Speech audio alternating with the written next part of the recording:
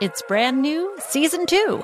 I'm Marissa Thalberg. And I'm Stephen Wolf Bedeta, and we're excited to be back having bigger, bolder, and always real conversations. Straight from the C-suite front lines of marketing, media, and more. We have great friends joining from people you may know, like Wilmer Valderrama and Bobby Burke. And people you'll want to know. So grab a coffee or, hey, even an Aperol Spritz and come join us on America's #1 podcast network, iHeart. Listen to Brand New on the iHeart Radio app, Apple Podcasts, or wherever you get your podcasts.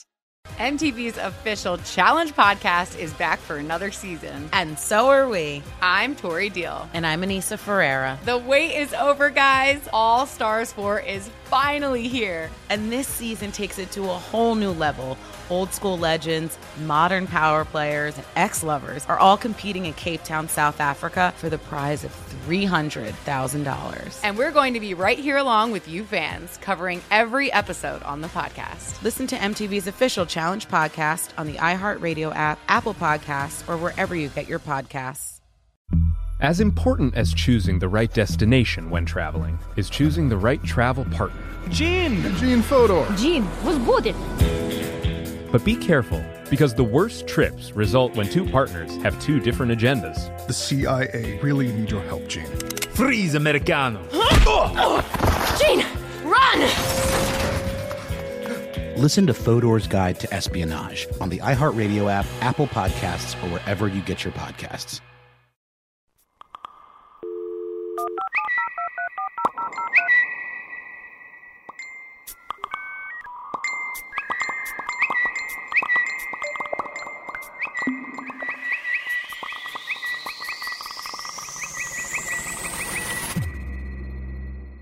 A warning for listeners. This episode contains explicit language. Last episode, we established how warfare and technology go hand in hand. And we've now seen how regimes can use social media as increasingly one of the most powerful weapons in their toolkit. Social media has changed not just the message, but the dynamics of conflict. If what is online can swing the course of a battle or eliminate the need for battle entirely, what exactly could be considered war at all? But it's important that we acknowledge that these questions are not just limited to geopolitical disputes. Wherever young men gather and clash, social media now alters the dynamics, including sparking acts of violence. The result? A cycle of confrontation in which the distinction between online and offline worlds has become blurred. It happens in the battlefields of Syria. And it also happens in the streets of the U.S. I'm Peter Singer, and this is Like War. Part 3, The End of Forgetting.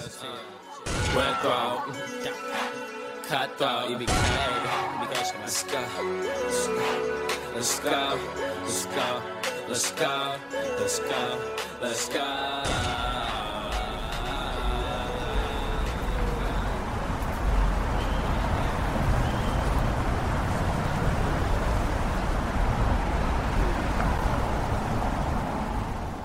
Uptown Chicago. Shaquan Thomas had grown up with a loving family and a talent for music. At the age of 4, he started rapping, taught by his older brother Ryan.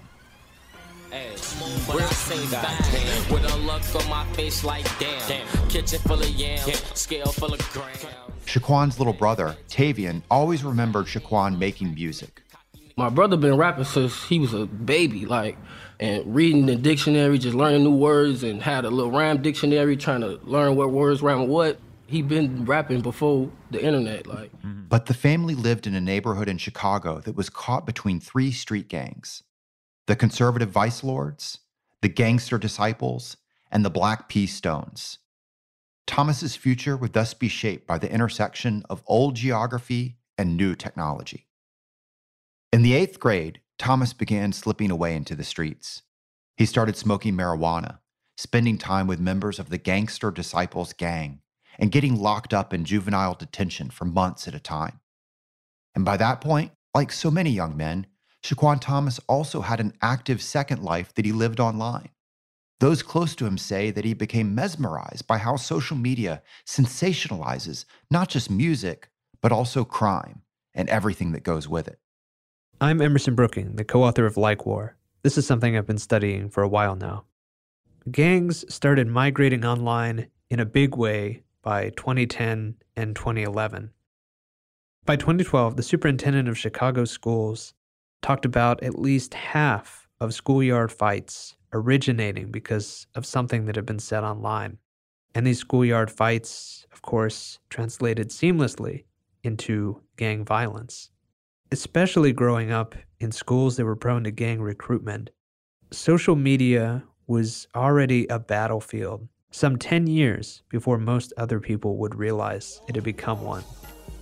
Bitch, I smoke the ganja. Chief Keef is part of a generation of Chicago rappers who redefined the Midwest sound with drill music, the trap subgenre known for its gritty beats and grim lyrics. But the Chief Keef era definitely affected the whole Chicago. I say that affected Chicago because everybody got more disrespectful, after that. You know what I'm saying? That's what I noticed after the Chief Keef era, really. Before they got into rap, Keef's crew, the 300, started as a faction of the Black Disciples, or BDs, one of Chicago's main street gangs ever since the 1960s. In spring of 2012, a rapper named Lil Jojo, associated with the rival Gangster Disciples gang, tried to start a rap feud with Keef and the 300 by releasing a YouTube video for his song BDK, which stands for Black Disciple Killers. Hours after the video went up, Lil Jojo was killed in a drive-by while riding his bike in Inglewood. It's believed that Jojo's killers were able to triangulate his location by following his tweets. In recent years, cities around the nation have seen record-breaking rates of violence. Police leaders say the murders are often retaliation for insults made on social media. Shaquan Thomas coined a name for his online persona, Young Pappy. He started using it to build up that essential new currency of social media, his personal brand. Young Pappy started to cyber tag and cyber bang, an update of the old school gang practice of spray painting graffiti to mark territory or insult a rival. The cyber version is to promote your gang or to start a flame war by including another gang's name in a post or mentioning a street within a rival gang's territory. Social media opened up a new frontier where you didn't have to see someone face to face. For gang members, just like for terrorist organizations or now national militaries, using social media is about projecting strength and power, about showing that you're up to any task, about showing that you're essentially invincible and that your rivals would be better off not fighting you. Anyone who posts about a person or a street belonging to a rival gang is making an online show of disrespect. You didn't have to risk a direct confrontation in order to show disrespect, in order to take away that most valuable thing, face and reputation. But of course, any of these arguments that started online wouldn't necessarily stay there. In time, these online skirmishes moved to the bang, what was sometimes also called drilling. This is when a threat is made via social media. It might be as direct as one gang member posting to a rival's social media wall, "I'm going to catch you. I'm going to shoot you." Or it might be symbolic, like posting photos of rival gang members, but turned upside down. Young Pappy did plenty of this, and he also started dropping his music in cadence with his online posts. Shout out to my opposition. That ill, they know we do not be messing. That shit dead, bitch. Be cool, but my Glock is dead. Shout out to Lil Fo. 6 shots, watch him drop that end. The songs that he wrote and recorded under his Young Pappy brand would make their way out into the world through lurid videos posted on YouTube. He was known as a drill rapper. In street slang, drill means to fight or retaliate. Drill lyrics typically reflect life on the streets and tend to be gritty and violent. Drill rappers use a grim, deadpan delivery. Young Pappy's music was all that, and then of course his allegiance to his gang, Gangster Disciples, was front and center. Whatever strategic and creative choices that he was making, it seemed to work. His song Killa got 500,000 views, and Homicide pulled in over 400,000. He was a rapper and a gangster on the rise. My squad go crazy. I want Shotty go crazy. No, the boss folks crazy. We told him the 3-8. I dare nigga try and play me. I'ma lay his ass down like he lazy, but I ain't for none. Whether or not Shaquan Thomas actually took part in the gang glories that his young Pappy persona rapped about, it was enough to grab the attention of both cops and his rivals on the street. And when it reached its peak on social media, bullets started whizzing by him in the real world. On 2 separate occasions, Thomas was shot at in broad daylight. Police say it began with an argument between 2 groups of young people and ended when a masked gunman ran up and opened fire. Witnesses say they heard about 6 or 7 shots, and one of those shots hit Carr in the head. He died here on the scene. Now, a source tells WGN that at least 2 of the victims have documented street gang ties. Several innocent bystanders were killed, including a young man who was waiting at the same bus stop to go to his first day of a new job. In the second incident, a photographer who was following young Pappy instead caught the fatal stray bullets intended for the rapper. Thomas fled and survived. But a few days later, young Pappy took to social media to respond. "I'm back," he posted. And then he did the only logical thing that a drill rapper could do after 2 near-death incidents. He dropped another video on YouTube. "You don't even know how to shoot." He taunted those who were after him. Bro taught me to shoot, and I taught folks how to shoot. Nigga, you don't even know how to shoot. I ain't saying I'm a pro when I shoot, but the ops can't flex my name. Niggas know what I do. When we talk about gang violence, reputation is so important. Because if you can command respect, you're more likely to get what you want. If you are disrespected, and especially if you allow that disrespect to stand, then you have much less power. You become more susceptible to defection, to attack, to acts of violence. And so the concept of saving face is fundamental to how a gang can survive, because your response would help win and maintain your own respect. Shooters was a hit, receiving over 2 million views. Young Pappy was now a star, both in social media and in gangland. Weeks later, at Young Pappy's mixtape release party, police raided the celebration. By this point, they were convinced that his music and social media posts were fueling more and more violence. Days after the party and the police raid, Thomas was out late. Standing on North Kenmore Avenue, he was just 1 block away from where he had recorded the shooter's video. Witnesses who were out that Friday morning say a shiny black 4-door car drove past. After passing the spot where Thomas was standing, the driver hit the brakes and reversed. 2 bullets had gone into Thomas's back. He was taken to Illinois Masonic Medical Center, where he was pronounced dead at 2:04 a.m. on Friday, May 29th, 2015. Killed 1 week after posting a video online in which he makes fun of a rival gang. WGN's Patrick Elwoods at Area North Police Headquarters joins us live with more on the murder of a rapper known as Young Pappy. Thomas had just turned 20 years old a few weeks before. As you mentioned, he was a young rapper, local rapper who glorified gun violence and gang life, and now he's dead. As you're about to hear something. The social outpouring of grief for Thomas followed a well-tread path. Shaquan's brother Ryan did the only thing that seemed appropriate. He took to YouTube with a new song. And of course, the lyrics included an accusation about which rival gang had murdered his brother.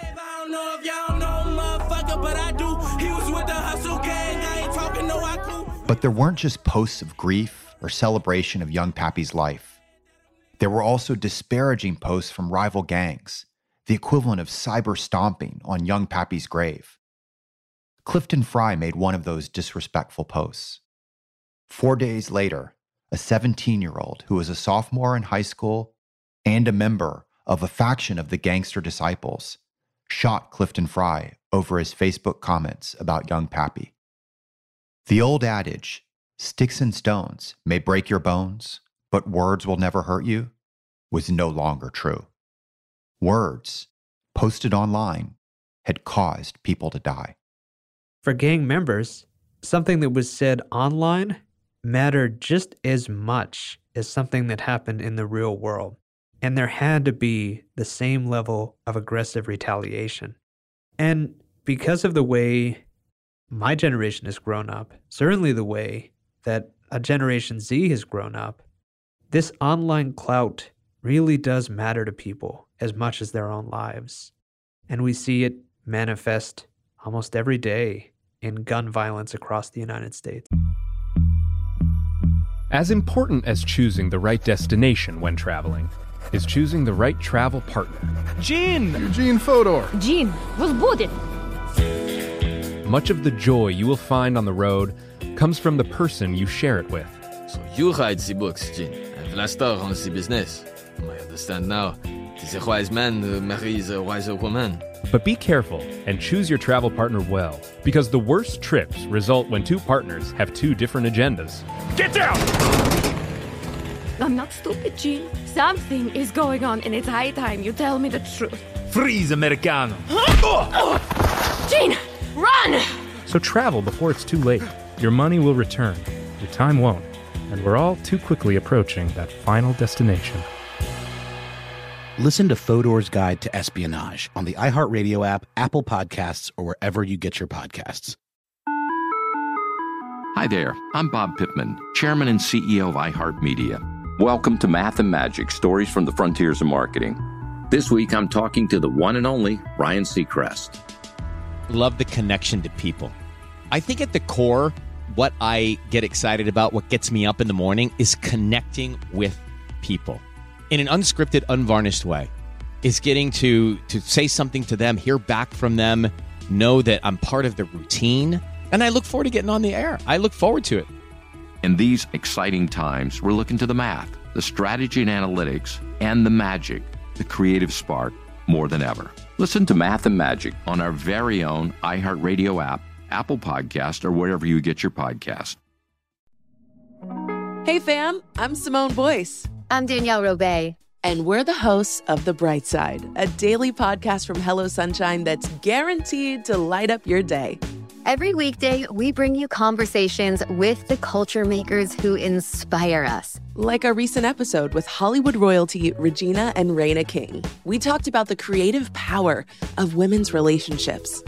I feel like, thank God for women, like, especially when it comes to Black women, the way we lean on our mothers, our grandmothers, our sisters, our friends.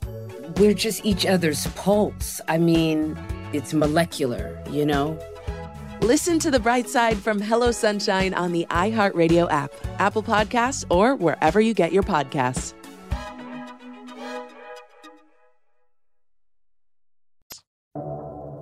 Those who know the history of crime and rap will recognize echoes in Shaquan Thomas's story to what had also inspired famed 20th century figures like Eazy-E or Ice Cube. Countless rappers before have taken to music to describe street life and build up their persona along the way. Young Pappy was just doing what many others have done before him. What's different now is the combination with the massive social networks that young men like Shaquan have at their fingertips and the ramifications of that reach. Police, who have witnessed firsthand the effects, call it technological kerosene, and how it makes already smoldering gang feuds leap into four-alarm flames. It's not the rap, or the drugs, or the turf. At the center of the strife is social media. The very first time YouTube had to take down a violent video, it wasn't from Al-Qaeda or another terrorist organization. It was from a Mexican cartel who would cut together a music video of their own recorded executions, which they were using as a recruiting tool. This was all the way back in 2007. I've always felt that if you want to look to the future of how political violence intersects with social media, you should look to what the gangs are doing. Because gangs are occupied by young people who are interested in building and maintaining these online reputations, in using social media platforms to win clout at the expense of everything else. Gang members were early to social media. They were early to, more recently, Snapchat, and now TikTok. And I think for people who follow these criminal patterns in the United States. If you see where gang violence migrates next, you'll have a good sense of where terrorists and participants in civil wars will come a few years later. Back in the Middle East, the virality of the internet that Shaquan Thomas relished in would become a hindrance to real military operations. For those who'd rather not be seen or heard, there are few places to hide on the internet. So in a very real way, almost nowhere on earth can you be unobserved. And that's a huge change. That's the first time really in human history. Every day, billions of people around the world willingly carry internet-enabled devices that they know and accept will keep track of everywhere they go and everything they search. What we have created is what humans have feared for centuries. The ancient Greeks imagined it as Argus Panoptes, a mythological giant with 100 eyes. A future where freedom becomes slavery, where privacy is forbidden, the past forgotten, and where living people simply vanish. The cameras, GPS systems, and social media updates that we consider to be a necessary part of everyday life consistently make the possibility of an ever-present watcher less of a nightmare and more of a reality. In 2009, there was nothing but optimism in Silicon Valley. Device manufacturers were thriving as they found new ways to connect smartphones to wearable technology. Fitbit is a device and a website, and it constantly senses your body's motion and tells you things like, how intense or how long have I been active? And all of this data is collected on the device. That's great. So people just attach it to their clothes? Yeah, or where do you put you it? can just wear it loosely in your pocket. When you're sleeping, we provide a wristband and you clip it to your wristband.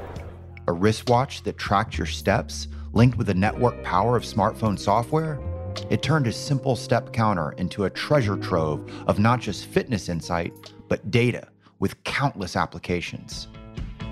Wear fitness your way with Fitbit Alta, a slim fitness wristband that automatically tracks everything from sleep to running out the door. And yet it might be the best purchase for the everyday person. Most people out there looking to buy a smartwatch, this might be the one to buy in 2020. Fitbit has officially announced its newest fitness tracker, Fitbit Charge 5. This is the latest update to their advanced tracker line, and it will replace the now discontinued Fitbit Charge 4. Articles began popularizing the term the quantified self, outlining a future where man and technology are ever more linked. Insurance companies even began offering them as perks to reduce premiums. This new blend of software and hardware had created a new way to turn our actions into insights. But what many didn't know was just how far and wide these actions were beaming out into the world. An Australian college student was at his computer one evening. His name was Nathan Rouser. He was a student of international security in the Middle East at Australia National University. And on his screen was an app called Strava, a GPS tracking company. In 2017, Strava unveiled an exciting new feature, the Strava Global Heat Map. It had started using satellite information to map the locations and movements of subscribers to the company's fitness service, a live look at the world of exercising in real time. Any user could pop onto their site and scan the globe to see thousands upon thousands of light trails of other exercising individuals anywhere in the world. Nathan had found out about the heat map's existence from a blog and was inspired to look more closely. He was curious after a throwaway comment by his father, who had observed that the map offered a snapshot of, quote, where rich white people are.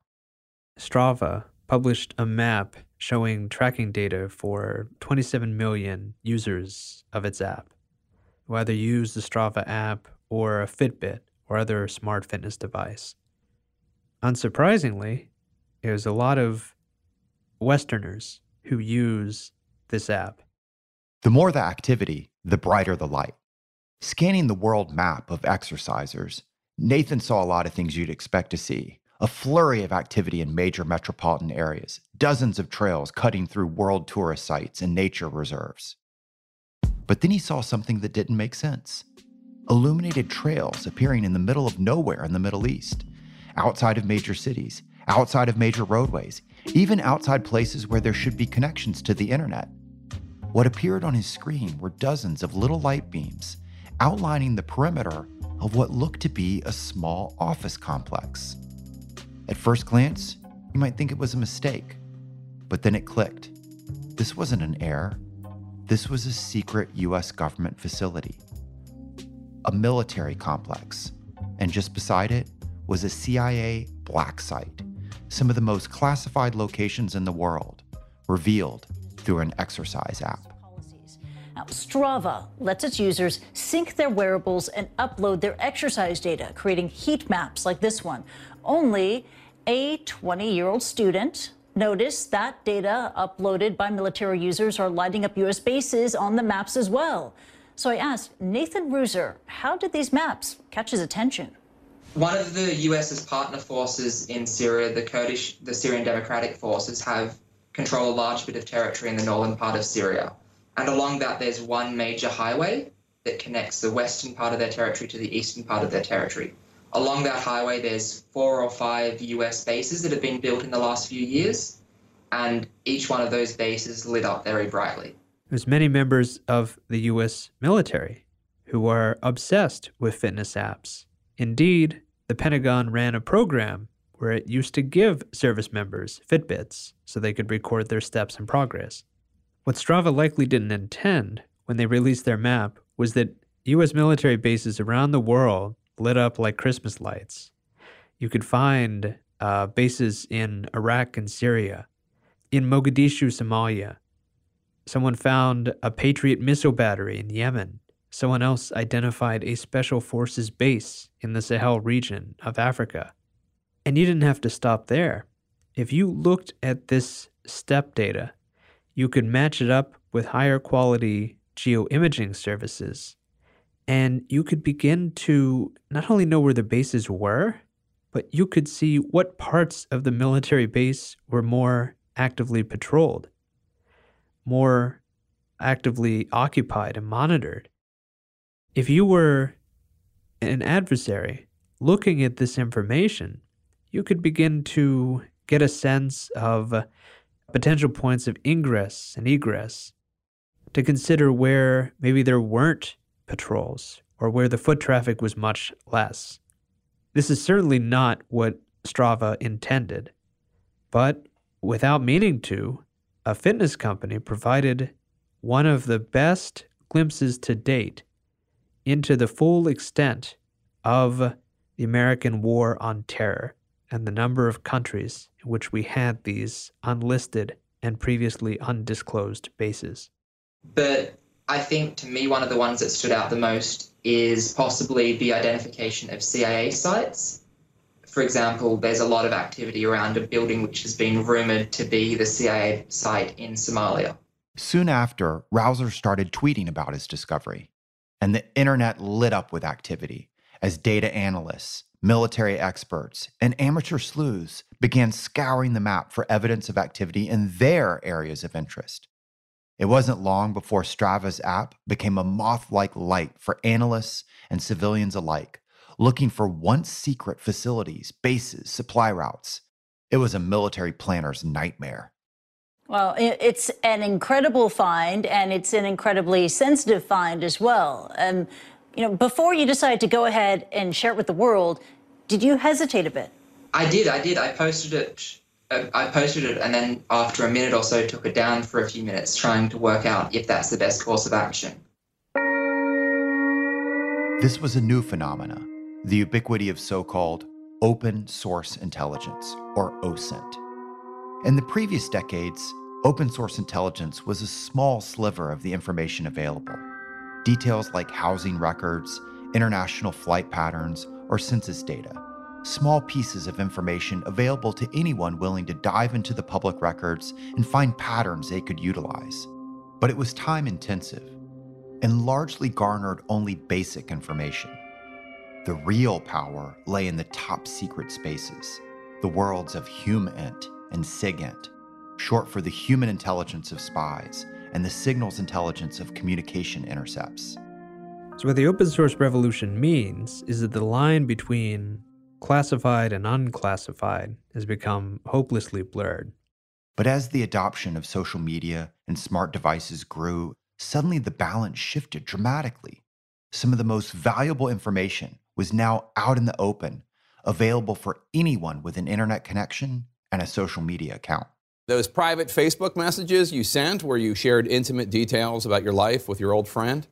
Well, Facebook let people from Netflix have access to them. Welcome back. He is the co-founder of Facebook, and now he's calling for the social media giant to be broken up. There was a moment, I think it was sometime around 2011, when a switch kind of flipped, where open source intelligence analysis stopped being the domain of governments and started being the domain of anyone with an internet connection and a basic interest in geolocation. They could figure out where a particular battle had taken place, different sides that were involved, the weapons that had been used. If they had a good image of those weapons, they could figure out where the weapons had been purchased. What this means is that virtually any violent confrontation today produces a stream of images and videos. And this evidence can be looked at and examined by anyone who can glean new insights, who can feed their observations back into a global conversation. And this process happens so quickly, and you can rest assured that no matter how secret your mission, other people are going to find out about it, often very, very quickly. Dominance in the world and on the battlefield for centuries stemmed from a country's ability to control the information, to keep its secret secret, and to monitor its foes with tools no one else possessed. But every minute, technology is undoing the massive advantage of these larger powers by making information publicly available and cheaper than ever to exploit. It may be a smart watch today, but what will be the next unforeseen compromiser of secrets? How effective is a squadron of Black Hawk helicopters if the enemy is able to pinpoint when and where they can and can't fly? How helpful are elite special forces units embedded around the world when a single camera phone can expose their presence? Now, emerging states, resource-strapped militias, even a 20-year-old student browsing the web has the ability to undermine billions of dollars spent to maintain supremacy in the information space. And now the information space is also being undermined in other unexpected ways. A new generation of weapons has risen out of our use of smartphones and social media, and those weapons are already at play in major political and even societal battles. That's next on Like War, how memes have become dangerous tools of influence.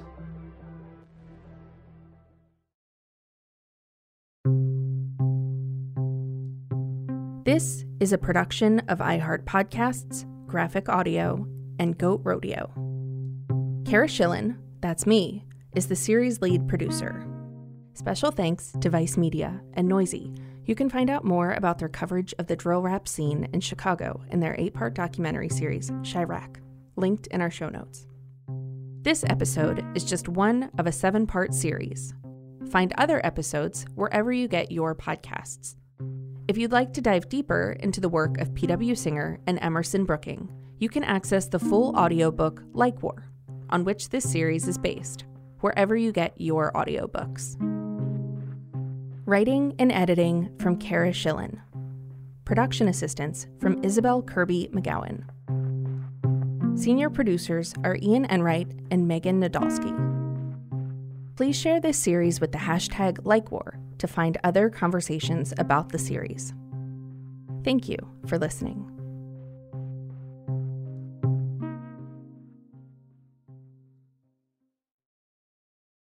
It's brand new Season 2.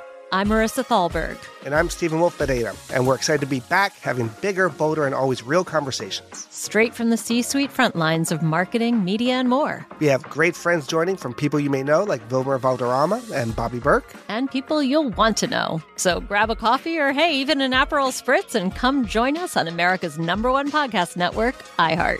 Listen to Brand New on the iHeartRadio app, Apple Podcasts, or wherever you get your podcasts.